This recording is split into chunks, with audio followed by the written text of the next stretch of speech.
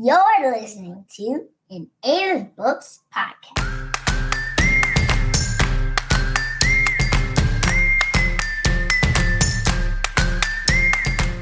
Welcome to Parenting and Bonding with Children's Books.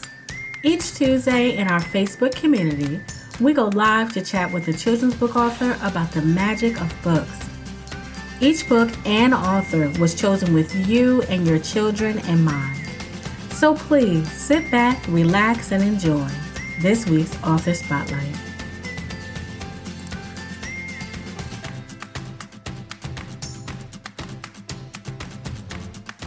Hey everybody, let me tell y'all what happened before we came on live. I was calling Miss Shermal I was saying Alyssa. Yes, Alyssa. I was saying Alyssa, but it's Alisa. And right before we came on, I said, say your name for me. I said it like 4 times. And then as soon as we went live, I guess I got stage fright. And then I was like, which one is it? I probably wouldn't even know the difference. Like you said, you were saying Alyssa 4 times and I didn't even hear it. Okay. It's Alisa though. My name is Alisa Shermal. Yes. Everybody welcome Alisa Shermal. Thank you so much for being here. Thanks for having me. No problem. So if you guys have not already checked out Alisa's links, you should. I'm so excited to have her on the show tonight, right? For a number of reasons. We talk about the magic of books all the time in the group. We talk about engaging our children and keeping them engaged with books and, making the books enough, having them fall in love with story time. And Alisa is in the business of entertaining kids and writing stories for kids to keep them engaged. So if you've seen her on YouTube before, she is the Unicorn Princess Gemma, right? That's right, yep. And she's a children's entertainer and author of The Unicorn Princess. She loves sparking imagination and creative expression in kids as a way of building self-esteem, and we love that.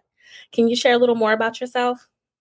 Yeah. So like you said, I'm a first-time author. This is the very first book I've ever done, The Unicorn Princess.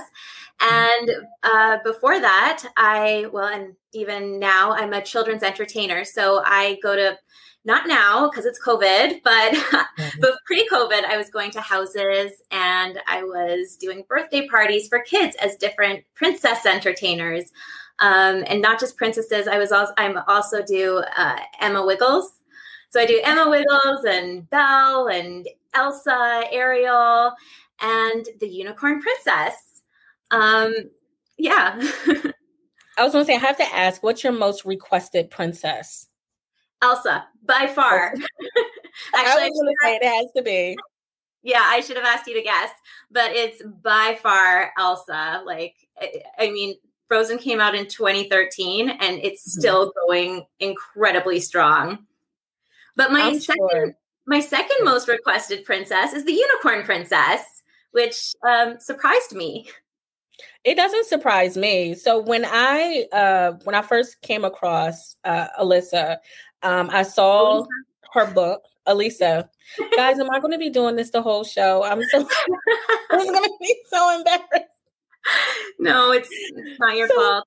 I first came across Alisa, right, I saw her in costume, and it's a skill, like it's a talent to be able to transform yourself in the way that you do.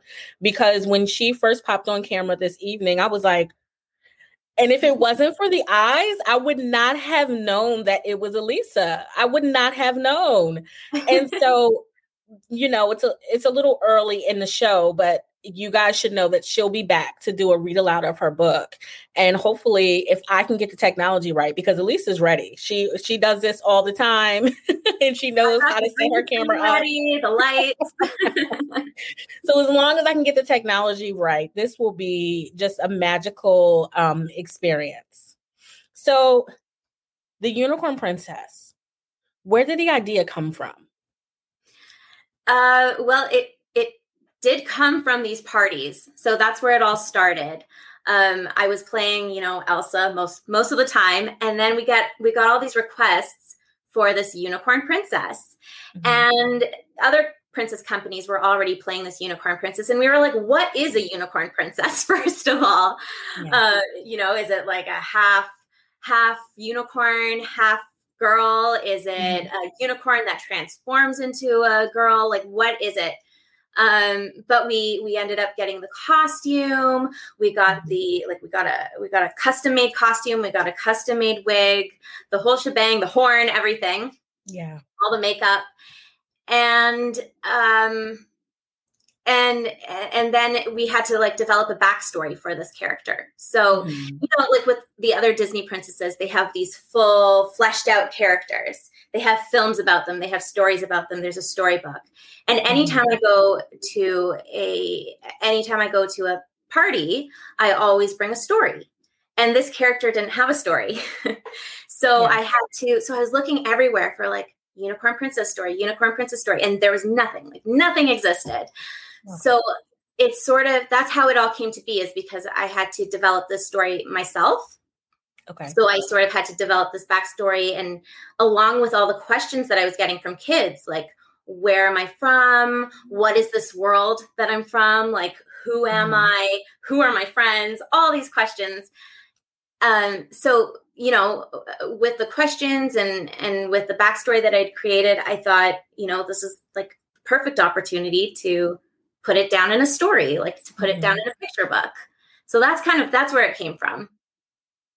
Yes. And Aiden really enjoyed it. I read it the first time with him. A lot of times, like when we receive books, I'll read them first, but I think that he must've been like right next to me when I opened the book up, and he was immediately intrigued because the book opens to a little girl, right? She's on her bed. It's bedtime and she's with her grandmother. Mm-hmm. And she says that she doesn't want to go to sleep because she has nightmares, right? There it is. I'll open it. Let's see. Here we go. Right here. There she is. Yeah. Yes. And so she has nightmares and she's looking for comfort, right, from her grandmother. And Aiden, this is something that we go through mostly every night because he has like nightmares and things like that. So he was immediately drawn into the story. Like, how is she going to solve this problem? Like, what's going to happen with these nightmares? And, and then I don't want to give too much of the story away, but the way that her grandmother helps her, I was like, that's so sweet.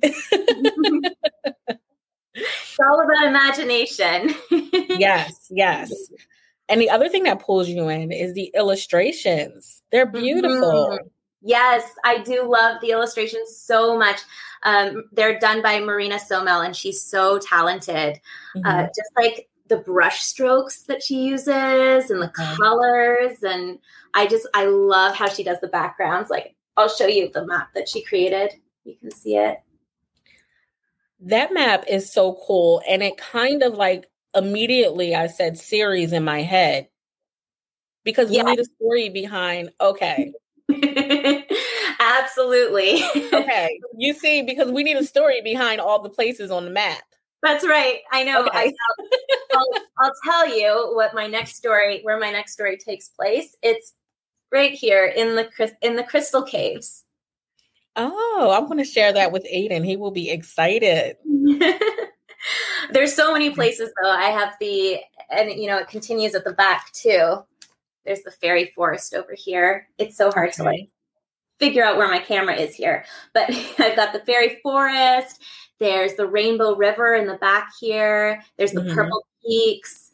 There's Mermaid Cove down here. I don't know if you can see. Yeah.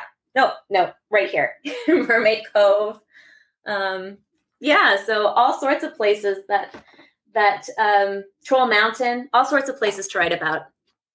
Yes. So how did you find your illustrator? On Upwork. Have you heard of Upwork? I have. Did people find their illustrators in like not a craziest places, but there's so many different places to pull from? There are. I think because you can get recommendations from people. Like people ask on Facebook groups and they get recommendations. I wouldn't recommend finding an illustrator on Fiverr. Probably not going to get the best quality illustrations there. But there's some really great talent that I found on Upwork. It was difficult finding an illustrator actually for this book, because I did have that initial vision in mind. Mm-hmm. Like I really wanted someone who would create this magical, like, that was so important to me, to have this really magical world and this like sparkly, colorful magic, just all of that tied in together. And that was really hard to find, like surprisingly hard to find. And maybe it's because this style is a little older. I feel like it might be a little bit more 90s, you know, with the okay, everything. Okay. Yeah. I'm not sure what it is, but it was difficult. And then when I found this illustrator, I was like, yes, like she is the one. Mm-hmm. She had another book that was like a dragon book, and I was like, oh, I love how she does this dragon. Okay. Were the styles similar from book to book? Yes. Yeah. Very similar. Yeah. Cool. So there was another author that was on that said that she started out looking for an illustrator on Fiverr, and she soon learned that it wasn't the way to go. And then you have to worry about people giving you original work, because apparently people are. Okay. Yeah, I've heard about that. People will, or even clip art, like people like do clip art work on Fiverr, or they steal from other people. And, you know, of course, like that would be terrible to pay somebody and then you get all this stolen work or copyrighted work. Imagine. Yeah. So you developed this story for kids' parties, right? So in this group on this podcast, we talk to parents about using books as tools in their homes to teach or to have conversation with their child. And your book is focused on there's this whole theme of bravery, self-esteem. What made you go there? Like, why did you decide to focus on self-esteem and bravery? Oh, yeah, that's a good question. For me, I think it's because that's something that I have always struggled with. That's something that, that I struggled with as a kid, that I still struggle with to this day. And I think it's so important to really have kids to develop this self-esteem in kids, so that they're able to express themselves, so that they're able to have full relationships and connections with people, and just to be able to express themselves fully and to know who they are. I think it's so important. And the thing that stands in the way of that is fear. So I think that's why I came up with this. It's about fear. It's about standing up to your fears. It's about letting yourself experience that fear, not running away from it, not trying to fight it, but, just facing that fear, being in the face of fear. And I think that's an important lesson for kids. Yeah. Thank you for that. And what I've really liked about your book is that, going into it, the nightmare, she was scared herself. But when it was time for her to face fear, she wasn't facing fear for herself. She was facing fear for a friend, right? Yes.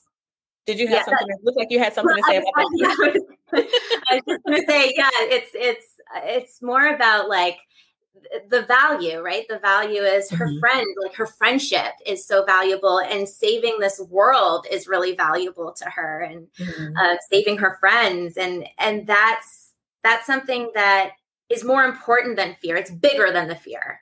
Yes. And so she was able to do it. But I think, she had to realize the bigger picture more than just that fear within her. Yeah. Yeah. When she was in the story, and, parents, check it out, we'll put up the information here. You can also find it Amazon. We'll drop the Etsy link later, and she'll be here back to do a read aloud. But in the book, I thought it was just really beautiful how she used the power. Oh, am I allowed to say that? Yeah. I don't want to give away. We're talking to the parents. We're not talking to the kids. So yes, how she used the power of. Hi, Aiden. Do you want to say hello, Ada? Parents. Hello. Hello. I'm so excited about your read aloud. Oh, yay. I'm so excited to read it to you. Except I'm not going to look like this. I know I seen you in the video read the book before. Oh, wonderful. I'm so excited to read it to you. I'll be back. No, you won't. No. Every once in a while, we have moments like that, and sometimes I edit them out, and sometimes I don't, because we're all like, everybody watching is a parent, so it's like, you know. And if you're not a parent, you have nieces, nephews, you know, you have different people in your lives, and you understand. For me, it's my dog. What were you gonna say? For me, it's my dog. Gotcha. She comes in, she'll like jump up on me, she'll be in my face on the keyboard. She's a disaster. Just all over the place. So I just wanted to quick say that we're doing a new series on the blog, right? If you guys follow the blog or if you're in the Facebook group, and I'm really excited about it. It's read aloud tips from children's books authors. And I think that this is like really gold for parents, because we're always looking for ways to keep the kids engaged in reading time. And when authors write these books, they write it with a certain like voice in mind, right? They write it with like, there's a certain way to read the book, right? And I think that getting tips from the authors who write these books is gold for us as parents, because it just gives us a bit more insight and helps us keep the kiddos engaged. And because we are sitting here with somebody who is in the entertainment business of kids, and she has contributed. Thank you so much for contributing to the new blog series. I thought it would be great just to talk about one of the tips that she shared in her blog post. If we could just talk about that just a little bit. And I had brought it up earlier, and now I have to go find it. Okay, so you said in your, and this is one of 3 tips. So when the blog comes out, make sure you check it out, because there's so much more here. But you say, allow your imaginations to really take off. Go with the flow and let yourself be a kid again. So can you tell us more about that? And then how does it lead you as you're entertaining kids? Did I give you enough of the tip? Mm-hmm. Yeah. Okay. Yeah. So what I mean is like, putting on voices, making it your own, not being afraid to be silly with it, being silly with the text, even,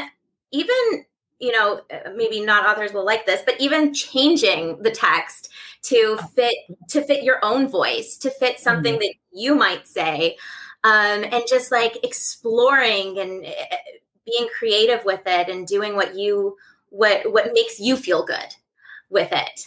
I think, if the reader sees that you're having fun with it and you're feeling good about it and you're expressing yourself with it, they're going to enjoy it so much more, and they're going to want to participate in that. And they're going to be like listening intently because it's just so entertaining for them. Yeah. So I always try to like put on the voices.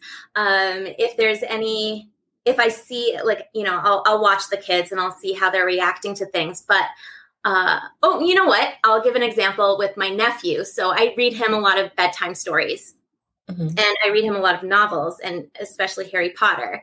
So whenever we read Harry Potter, I'm not saying I'm any good at it. Like, I'm really bad at it. No, we just want to hear it. My British, I feel like I need a line to be able to do it, but I'll do like the British accent. I'll, try to go through Ron and Hermione's voices and Harry Potter's voice and Snape and Voldemort, and I'll do all the voices and make a total fool out of myself. And my mom's downstairs and she's like, "What are you doing?" But it's fun. And my nephew's like, "You're really weird." But he loves it. He loves it. I was going to say, but it's memorable. And I'm sure you're so much better at it than I am, because I get lost in the voices. Like, I try to give everybody a voice, and then like you get lost and you start giving people the wrong voices, and you Totally. I do the exact same thing. I'm like, "Oh wait, that was that was Ron's voice. Now I'm Hermione. Like, and especially when there's like that back and forth dialogue, it gets tricky. Yeah. Mm-hmm. You're right. Like, people are paid to do this stuff. They do.